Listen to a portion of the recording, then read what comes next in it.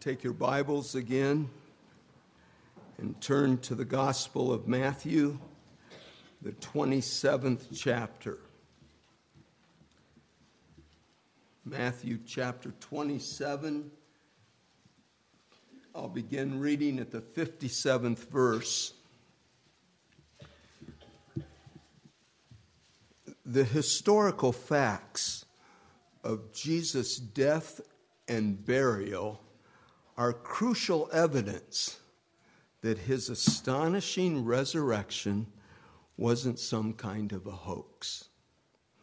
Let's listen as Matthew gives us many of those details. As evening approached, there came a rich man from Arimathea named Joseph, who had himself become a disciple of Jesus. Going to Pilate, he asked for Jesus' body, and Pilate ordered that it be given to him.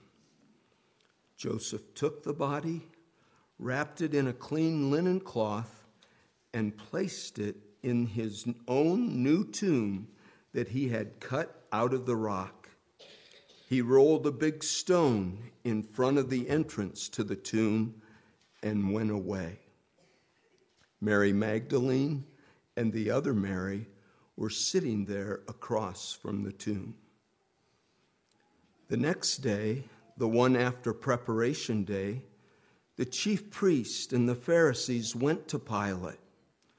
"Sir," they said, "we remember that while he was still alive, that deceiver said, 'After 3 days I will rise again.' So give the order for the tomb to be made secure until the 3rd day. Otherwise, his disciples may come and steal the body and tell the people that he has been raised from the dead. This last deception will be worse than the first." "Take a guard," Pilate answered. "Go, make the tomb as secure as you know how." So they went and made the tomb secure by putting a seal on the stone and posting the guard. That guard probably involved anywhere from 10 to 20, maybe 30 Roman soldiers. We'll see as we continue into chapter 28 that it speaks of the guard in plural. After the Sabbath, at dawn on the 1st day of the week, Mary Magdalene and the other Mary went to look at the tomb. There was a violent earthquake, for an angel of the Lord came down from heaven and, going to the tomb, rolled back the stone and sat on it. His appearance was like lightning, and his clothes were white as snow. The guards were so afraid of him that they shook and became like dead men.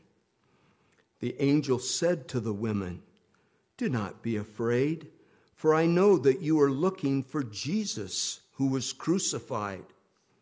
He is not here. He has risen just as he said. Come and see the place where he lay. Then go quickly and tell his disciples, he is risen from the dead and is going ahead of you into Galilee. There you will see him. Now I have told you." So the women hurried away from the tomb, afraid, yet filled with joy, and ran to tell his disciples. Suddenly, Jesus met them. "Greetings," he said. They came to him, clasped his feet, and worshiped him. Then Jesus said to them, "Do not be afraid. Go and tell my brothers to go to Galilee. There they will see me." While the women were on their way, some of the guards went into the city and reported to the chief priest everything that had happened. When the chief priest had met with the elders and devised a plan, they gave the soldiers a large sum of money, telling them, "You are to say, his disciples came during the night and stole him away while we were asleep. If this report gets to the governor, we will satisfy him and keep you out of trouble."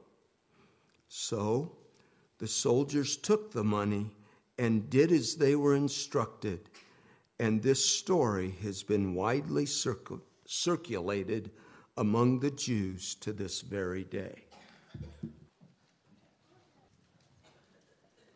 Christianity is not merely a set of beliefs, not a set of doctrines or ideas that we believe.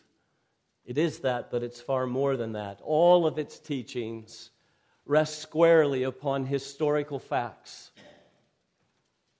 God's acts in human history to save sinners through the Lord Jesus Christ. Paul tells us this is the gospel, that Jesus Christ, God's Son, died on the cross for our sins, was buried, and was raised the third day according to the Scriptures. That's the very core. That's the heart of the gospel, the foundation. And unless those events happened, we have no gospel. We have no Savior. We have no Christianity.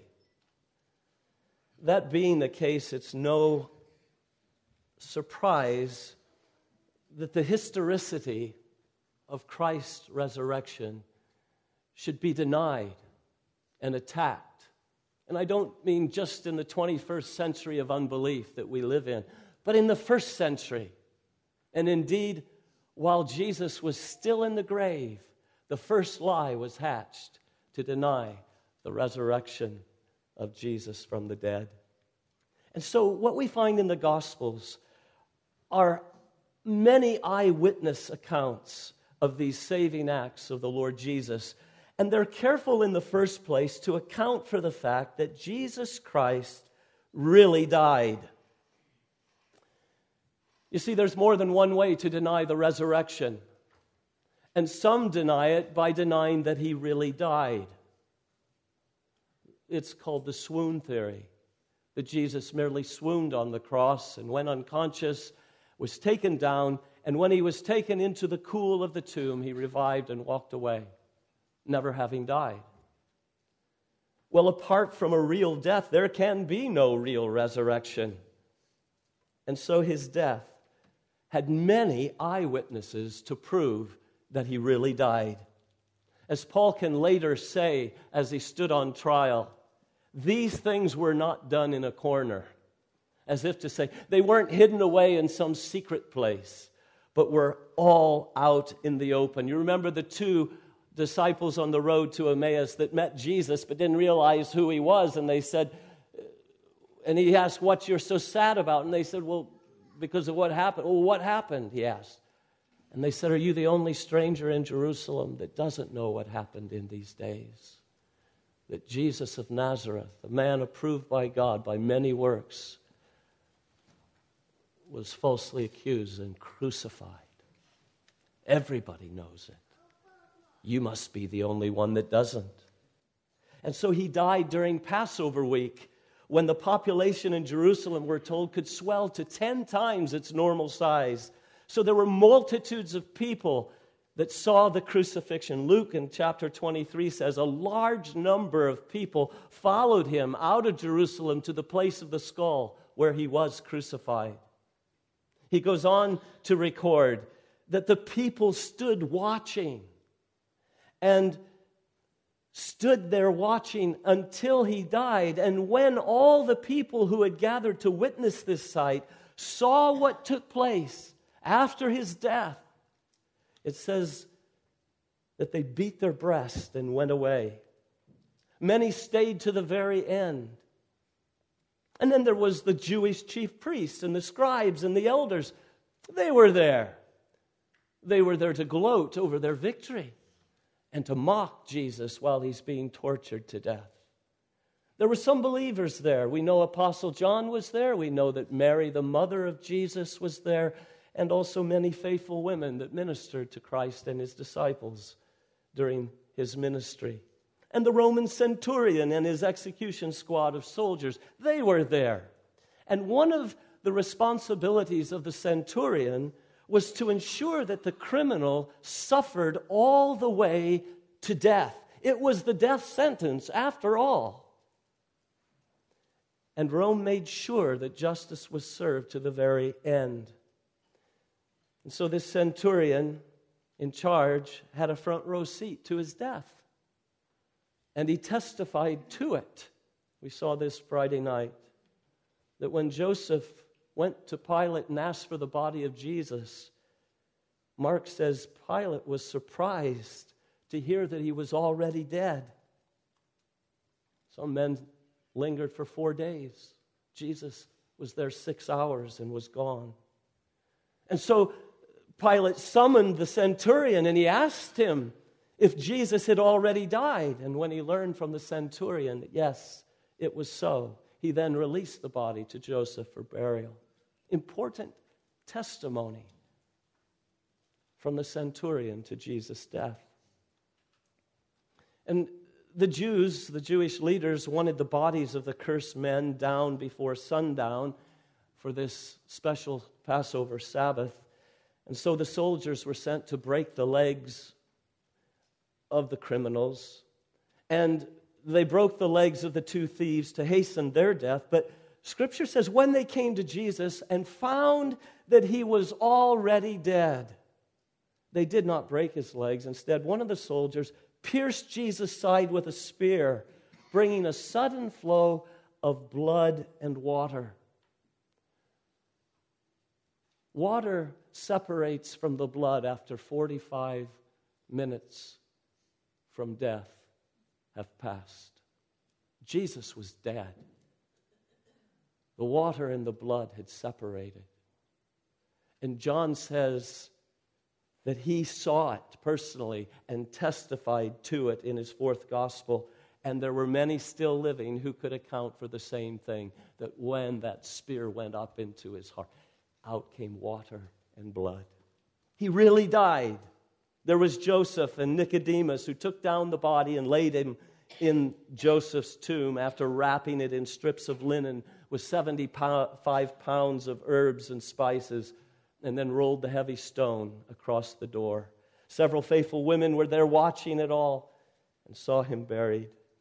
So the historical fact of Jesus' death is well attested to by eyewitnesses of all kinds, both believers and unbelievers. So those who hold to some swoon theory have stubborn facts to answer for. So with the real death and burial, a real resurrection can then follow. But here we learn of the first denial of Christ's resurrection. Chapter 27 of Matthew, verses 62 to 66, tell us how this came about. It says on the very first day, the very next day, this is the day after the crucifixion, Jesus is still in the tomb.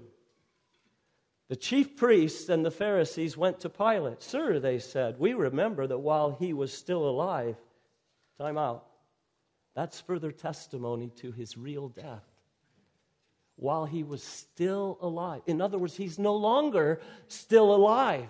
Thank you for that evidence. He really died. So the enemies of Jesus have confessed. But we remember that while he was still alive, that deceiver said, after 3 days, I will rise again. Now, their concern is not at all that Jesus might actually rise from the dead, but only that his disciples might make it look like he rose from the dead. So they tell Pilate, give the order for the tomb to be made secure until the 3rd day. Otherwise, his disciples may come and steal the body and tell the people that he has been raised from the dead. And the last deception will be worse than the first. The first deception was he claimed to be the Son of God. But the last one will be that he rose from the dead, and that'll be worse than the first.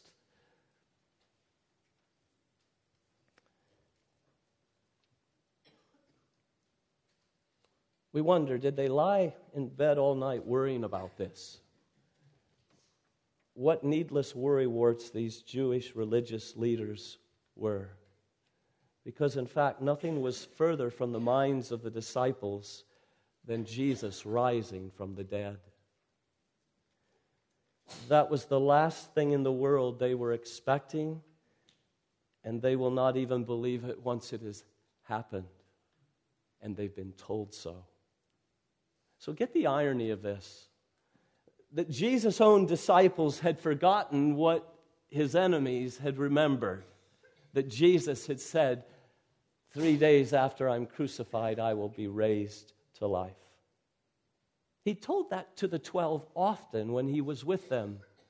Let me just read the 4th time he's told them to you to see how blunt he was with them. We're going up to Jerusalem, he said, and the Son of Man will be betrayed to the chief priests and teachers of the law. They will condemn him to death and will turn him over to the Gentiles to be mocked and flogged and crucified. On the 3rd day, he will be raised to life. And the text says they didn't understand what he meant by being raised from the dead. What's not to understand about that? Well, from this side of the cross we see it clearly, but remember, they really believed he was God's Son, the Messiah, and in their theology they had no room at all for Messiah dying. Messiah can't die, he's to reign forever and ever. So whatever death and crucifixion meant, they had nowhere to put this idea of rising from the dead. So they weren't expecting Jesus' resurrection, and neither were they close to hatching a plot to steal the body and claim that he arose.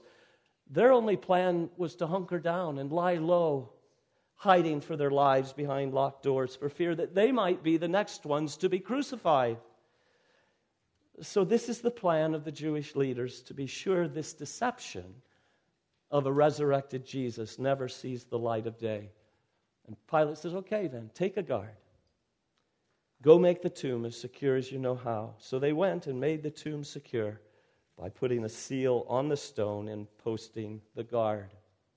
Either a wax or a clay seal would be fixed on that stone in such a way that no one could get inside the tomb without breaking that seal, giving the clear evidence of tomb tampering.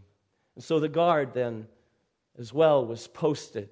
The Roman guard, Roman soldiers are given to guard the tomb and ensure that no one tampered with the body of Jesus. So none of this was to keep Jesus from coming out.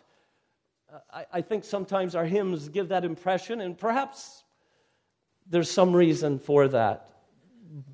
But these chief priests didn't believe that was going to happen. Not at all. It was only to keep the disciples from getting in and stealing the body and spreading a lie that they posted the guard and the seal. Now, do you see how God overturns the evil plan of his enemies and makes it serve his own good purposes of providing further evidence for the resurrection of Christ from the dead? God knows how to take what is meant for evil and to work it for good. He foils the plans of the nations and thwarts the purposes of the people, but the plans of the Lord stand firm forever. The purposes of his heart through all generations. He's the God Most High, and nothing and no one can frustrate his plans. And so with the tomb made double secure, the 3rd day dawns. And with the 2 Marys going to the tomb, they're wondering, they've got a problem on their way to the tomb. Who will roll the stone away from the tomb? It's huge, it's heavy. One estimate said it was around 1,000 pounds, perhaps. But when they arrived, they found that was already taken care of for them. Chapter 28 begins, there was a violent earthquake. For an angel of the Lord came down from heaven and going to the tomb, rolled back the stone and sat on it. His appearance was like lightning and his clothes were white as snow.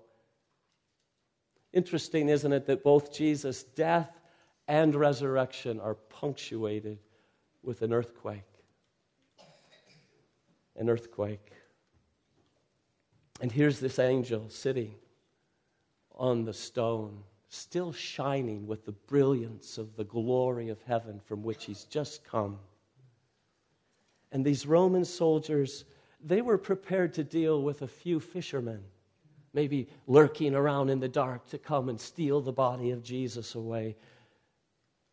They were in no way prepared to deal with an angel from heaven, and were so terrified of him that they shook and became like dead men. The word there for shake is the same word used for earthquake. There was an outward earthquake, and then they had their own earthquake when they saw this angel before them, and then they lost it. They became as dead men. They were unconscious. So much for the security of the tomb. Well, when the women arrived, the angel said to them, "Do not be afraid, for I know you are looking for Jesus who was crucified. He's not here. He's risen, just as he said. Come and see the place where he lay, and then go quickly and tell his disciples, he is risen from the dead and is going ahead of you into Galilee. There you will see him. Now I have told you." The angel did not roll the stone back from the tomb to let Jesus out. We will see later on this first resurrection day that Jesus just goes right through a locked door. It's a real body, and yet it has powers to do things that our bodies don't do. But he just comes right on through the locked door, and he could come just right on through whatever stone was in front of the door of the tomb. No, the reason the angel rolled back the stone was not to let Jesus out, but rather to let the women in, and Peter and John and other witnesses to come in and to see the empty tomb, and then to go and tell that he is risen. And that's precisely what these women hurried off to do. They literally ran with the good news. I doubt that you ever saw women running like this on a normal day, but they were running with the good news that Jesus lives, and so should we. This is news to run with. Another account from Luke says the angel said, "Why seek ye the living among the dead? He's not here, but is risen, just as he said." And then quoted Jesus' words to them about being crucified and on the third day being raised. And then Luke says, then they remembered his words. Oh, come to think of it, now that you've said it, he did say that. And so they're running back to tell the others, and suddenly there he was, the resurrected Jesus, and he said, "Greetings." And they fell to the ground and clasped his feet and worshiped him, proving at once that he is God the Son whom he claimed to be, because he accepted their worship that is to be given only to God. And also proving that this was no phantom body, this was no vision or apparition. They clung to his feet. They could feel his feet and were not letting go of them. It was a real physical body, not just some spirit of Jesus that lives on. Well, Jesus repeats their assignment to go tell the disciples, whom he calls my brothers. My brothers.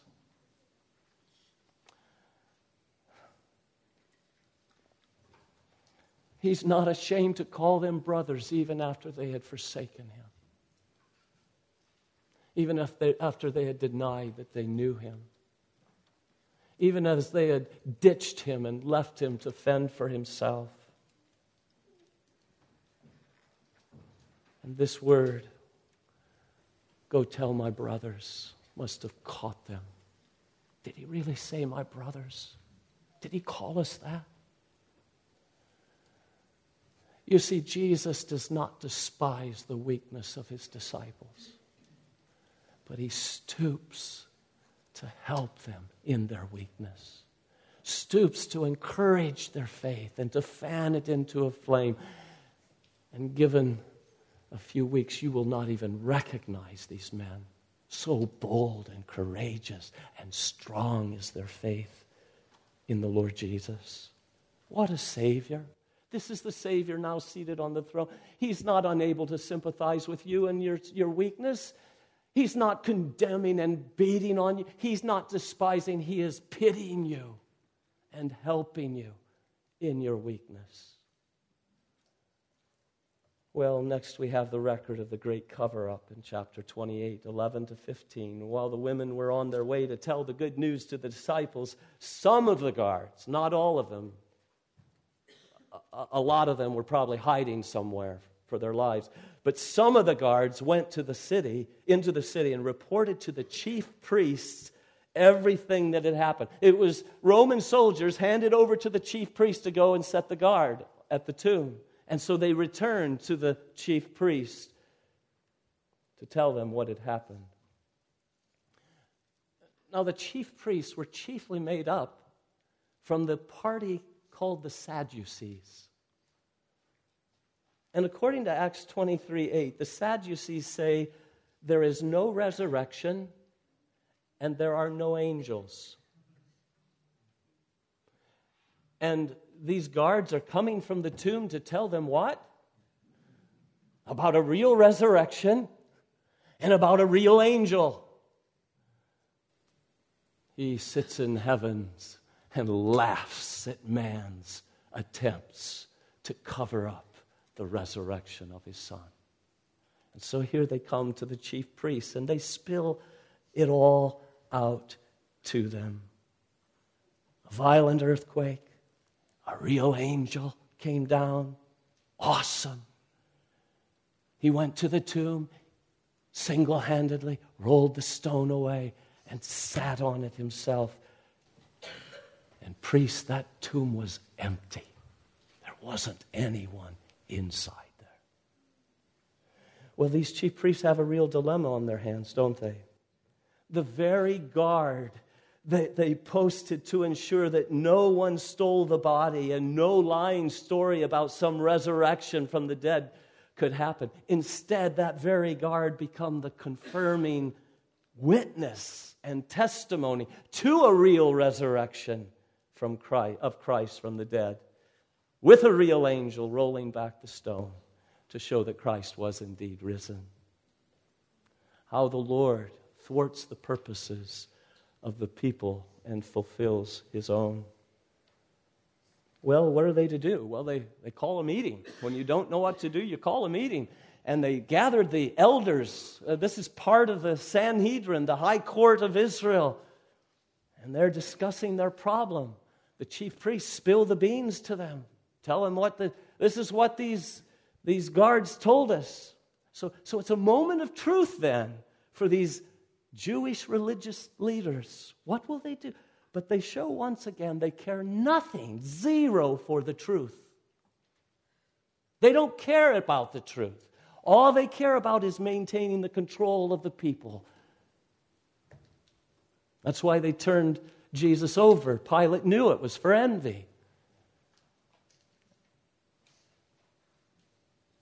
And the chief priests voted for a cover-up plan to deny the resurrection of Christ. They'll pay the soldiers a large amount of hush money to tell a lie instead of the truth. So much for the 9th commandment. So much for the right use of the offerings that people brought to the temple. Here's the lie they put into the soldiers' mouths. You're to say his disciples came during the night and stole him away while we were asleep. Excuse me, isn't that why the guard was posted in the first place? To keep that very thing from happening? And if they were all sleeping, then how could they know that his disciples, or anyone for that matter, came away and during their sleep and stole the body? You see, it was such a flimsy cover-up.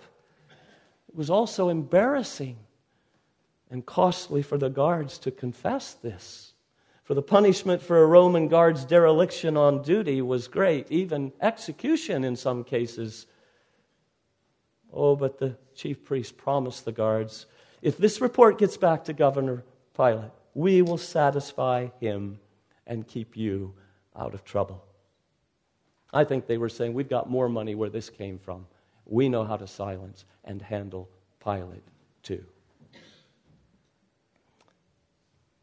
Excuse me, but if these guards had really fallen asleep while they were guarding the tomb, would you, chief priests, not be the first ones to go tell Pilate to punish them for their dereliction of duty?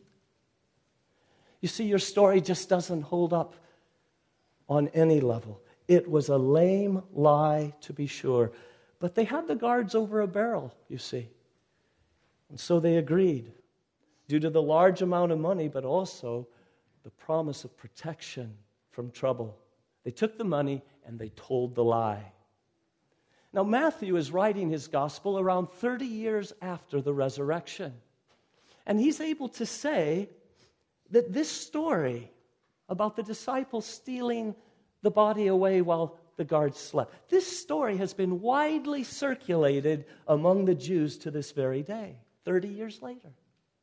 As flimsy as it was, with all the eyewitness evidence on record to the contrary, the lie lived on, no doubt helped along by the father of lies, the devil himself. But you know, it doesn't need a credible lie when sinners would rather believe the lie than believe the truth. For if Jesus is still dead, then we don't have to sweat anything that he ever said about him coming back to judge the living and the dead, about him being the judge to determine the eternal destinies of men based on what they did with him. No, if he never rose from the dead, well, we can write it all off as a fanatical claim of a mere man who's died and is dead. That's why the lie is so believable. Men don't want to believe the truth. Oh, but if he is risen from the dead, as he promised, then every other thing that he ever said is also true. No one comes to the Father but by me. And because I live, you disciples of mine, you will live also. His resurrection guarantees yours. It's interesting that about 100 years after Matthew's gospel, so about 130 years after the resurrection, Justin Martyr, a Christian apologist of the 2nd century, writes a defense of Christianity to Trypho, the Jew. And he's defending Christianity before this Jew called Trypho. And he writes to him, "You Jews have sent chosen men throughout the whole world to proclaim that Christianity is a godless and lawless heresy, started by one Jesus of a Galilean deceiver, whose disciples stole him by night from the tomb." Here we are, 130 years after the resurrection, and the lie just lives on. Well, it's even into this century. It's still being believed.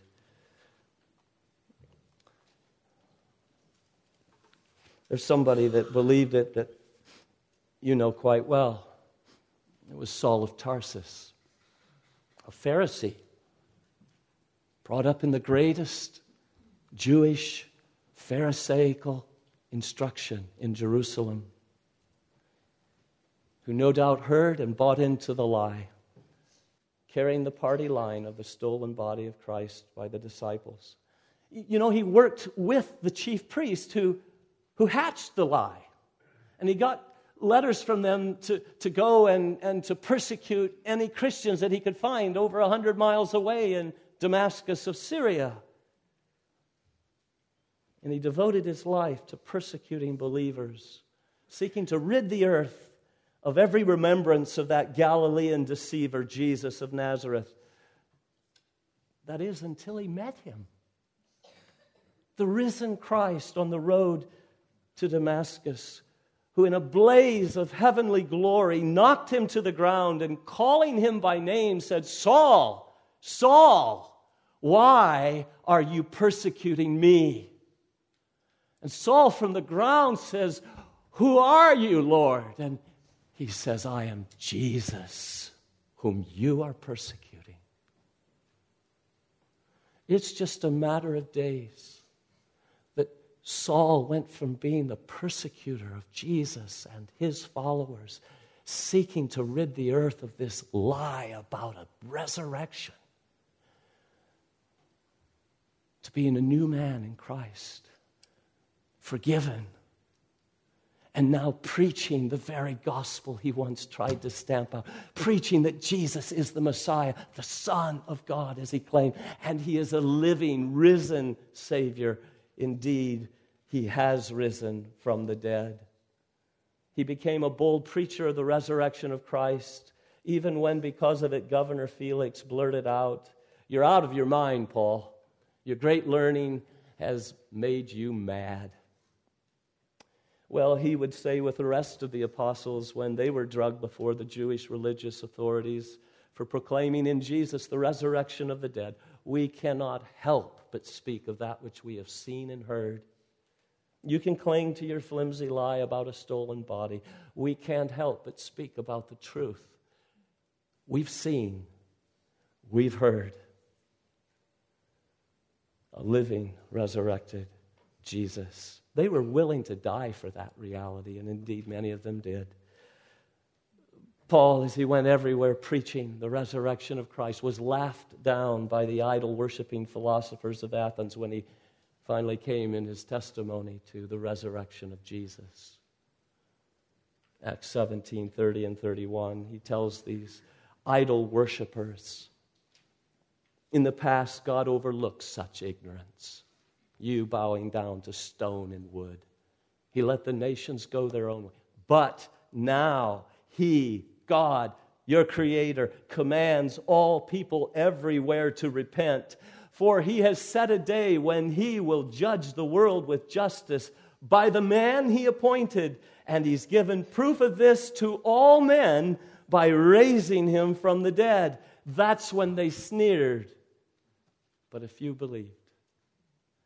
The resurrection of Jesus from the dead is God's proof to all men, then and now, that the day of judgment is still on. You see, they thought it was over with. We'll take care of this deceiver. We'll kill him, we'll bury him, and we won't have to deal with this talk about a coming day of judgment and him being the one making the decisions. And Paul says, no, God raised him from the dead, and that's the proof that judgment is still on. That date on the calendar of heaven is coming. The judge is living, and he's coming back to judge all men. I wonder if this living judge is your Savior. If so, you have nothing to dread about that day of judgment. But if you're outside of Christ, you'll face what we talked about last week. The wrath of him who sits upon the throne and the Lamb. Oh, but if he is your Savior, then there is therefore now no condemnation for those who are in Christ Jesus. So why does the resurrection of Christ matter so much? Why is the New Testament so concerned about giving us proof after proof after proof, eyewitness after eyewitness after eyewitness? Why is God so careful to expose the lie with credible eyewitness accounts? Well, because as Paul says in 1 Corinthians 15, if Christ is not risen, then our preaching is useless, zero. And so is your faith. Moreover, we are liars because we said God raised him from the dead. And your faith is futile. You're still lost in your sins, and you're to be pitied more than all men. Because the historical fact of the resurrection of Jesus' body from the dead is the linchpin on which hangs the whole of Christianity. Paul's not one for playing games in religion. Don't you like that about him? I like that about a man. I'm not here to play games. If it's not true, turn off the lights, lock the door, let's all go home. Christianity is not worth the paper that the Bible's written on. If Jesus is not risen, let's eat and drink and be merry, for tomorrow we die. Oh, but if it is true, and he really rose from the dead, then it's worth everything. It's worth you, your heart, your life, your money, your all, your reputation. If Christ has risen from the dead, then everything else he said is true. For Christ has indeed been raised from the dead, the first fruits of those who have fallen asleep. For as in Adam all die, so in Christ all will be made alive, but each in his own turn. Christ the first fruits, and then when he returns, those who belong to him. It matters. It matters what's going to happen to you. If you belong to Christ, his resurrection guarantees yours. A resurrection to eternal life. Do you belong to Jesus? Are you one of those? Have you confessed with your mouth that he is Lord and believed in your heart that God has raised him from the dead? You are saved. Do you believe he died on the cross for your sins, and because he died and then was raised to life, you have eternal life?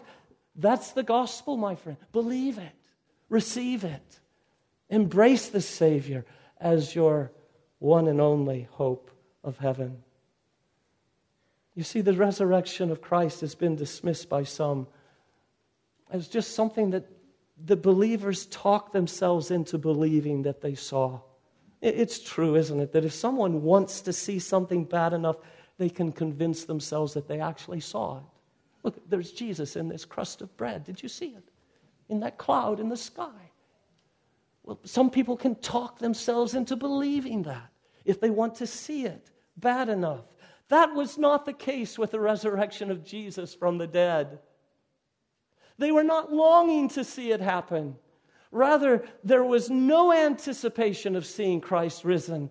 Unbelief, the one common denominator of all these eyewitnesses' accounts, unbelief. They didn't believe it. They weren't looking for it. These women, they weren't going to the tomb on that third morning to see Jesus risen from the dead. They went there to find a body that they could pour spices on and anoint for burial. Mary Magdalene, when she first came around the bend and saw the stone rolled away, oh no, someone's come and stolen the body. Oh, praise the Lord, what he promised on the third day has happened. Not at all. Wasn't in her mind at all. She runs back saying, they've taken him. We don't know where they've put him. She thinks they stole the body when they're afraid that the disciples will steal the body. The 11 disciples didn't wake up on that third day and say, hey, remember, guys? He said the third day he'd rise again. Let's get to the tomb. This is the third day. No. They didn't even believe the women when they came and told them he was risen, because their words sounded like nonsense, like gibberish. The eyewitness accounts of Jesus' resurrection were not gullible people predisposed to seeing their Savior alive from the dead. They were all doubters to a person until they were surprised to see him, to touch him, to hear him. And only then could they not believe any longer. And so we read on the day of resurrection, Jesus appeared to the women, to Peter, to 2 on the road of Emmaus, to the 11 minus Thomas, and of this appearance on the evening of that first day of resurrection, we're told the doors were locked for fear of the Jews. And suddenly there he was, standing before them. They're frightened, thinking they've seen a ghost. And he says, look at my hands and my feet. And he showed them his side, wounds still visible. It's I myself. Touch me and see. A ghost does not have flesh and blood as you see I have. And while they still did not believe it, because of joy and amazement, he asked them, do you have anything here to eat? And they gave him a piece of broiled fish, and he took it and ate it in their presence. Do you see how this Jesus stoops to help his weak faith disciples to believe the unbelievable, that Jesus is alive. They were convinced of it. And later they tell Thomas, who was absent that day, "We have seen the Lord." Well, that settles it then. I guess he's risen indeed. You know better. Not Thomas. Not doubting Thomas. Oh, no. It didn't matter what they said and how many of them there was. Unless I see the nail marks in his hands and put my fingers where the nails were and put my hand into his side, I will not believe. And exactly 1 week later, his disciples were in the house again, and Thomas was there that day. And though the doors were locked, Jesus came and stood among them and said, "Peace be with you." And then he turned and said to Thomas, "Put your finger here. See my hands. Reach out your hand and put it into my side. Stop doubting and believe." Is that not Jesus' gentleness with his own? All Thomas could say was, "My Lord and my God." And then Jesus told him, "Because you've seen me, you've believed. Blessed are those who have not seen and yet have believed." That would be you who believe. That would be me. We've not seen, but we have believed the credible eyewitnesses of those who did see. You see, we don't need to see. It's been testified to over and over again by credible witnesses in God's inspired word. And they're not a bunch of gullible Christians that were expecting Jesus to rise from the dead. Do you see how that strengthens their testimony? Which would you rather have? A bunch of Christians saying, "Okay, it's the third day, let's go see him." And they all say, "Yes, he's alive." Or those who said, "I won't believe it unless I put my fingers in the nail prints and my hand into his side." That's a testimony I want to hear. If it overcame such doubt and unbelief as that, we don't need anything else. No, rather, it's just the problem of man not wanting to believe the truth. And so man's sinful unbelief is overruled and worked together for good to give us stronger confirming testimony of Jesus' real physical resurrection from the dead. And so Peter can write to you and to me and to his hearers, though you haven't seen him, you love him. That can be said of many of you here this morning. You've never seen Jesus, but you love him. You love him. There's no doubt about that. And though you have not seen him yet, you believe in him and are receiving the goal of your salvation, the goal of your faith, the salvation of your souls. You're filled with joy unspeakable and full of glory. You've never seen him, but you believe, and you have the joy and peace that comes from believing. Blessed are those who have not seen and yet believe. Those are the words of Jesus, the living Savior. He's good on his word. And you will have that blessing of eternal life. Count him your Savior, your Lord. Say with Thomas, "My Lord and my God." Worship him. We're going to sing a song that says, "Behold our God." Well, that's what we're saying about this one who rose from the dead. Yes, he's the Creator, but he's also the Redeemer that died for our sins and rose again on the third day and lives for us. And because he lives, he is able to save completely all who come unto God through him. Why? Because he always lives to make intercession for us. You putting your trust in this Jesus? It should be a comfort for you to know that he's in heaven, in a real body, as real as yours and mine, only glorified.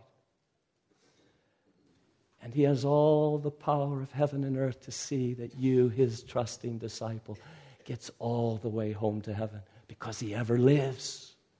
And he sends grace and mercy to help us so that no one is lost that puts their trust in him. Why is this so important? It's for your comfort.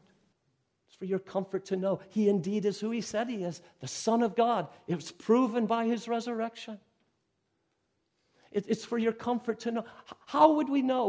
We know that Jesus died on a cross, and the Bible says he died for our sins, but how do we know that the Father was satisfied with his atoning sacrifice? Because if his sacrifice didn't satisfy the justice of God, then I've still got a problem. I still have sins to be punished. But the resurrection is God's amen to Jesus. It is finished. He suffered all that was needed of the wrath of God to take away our sins and to separate us from them as far as the east is from the west, to remember them no more, to blot them out in his own blood, so that we know that there is no wrath remaining for us.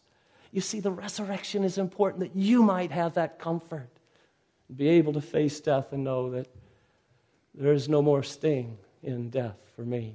Jesus took the stinger and bore the wrath. And death is now my entrance into glory. Hallelujah. Behold our God. Stand with me and let's sing it of our Savior. From the overhead, behold our God.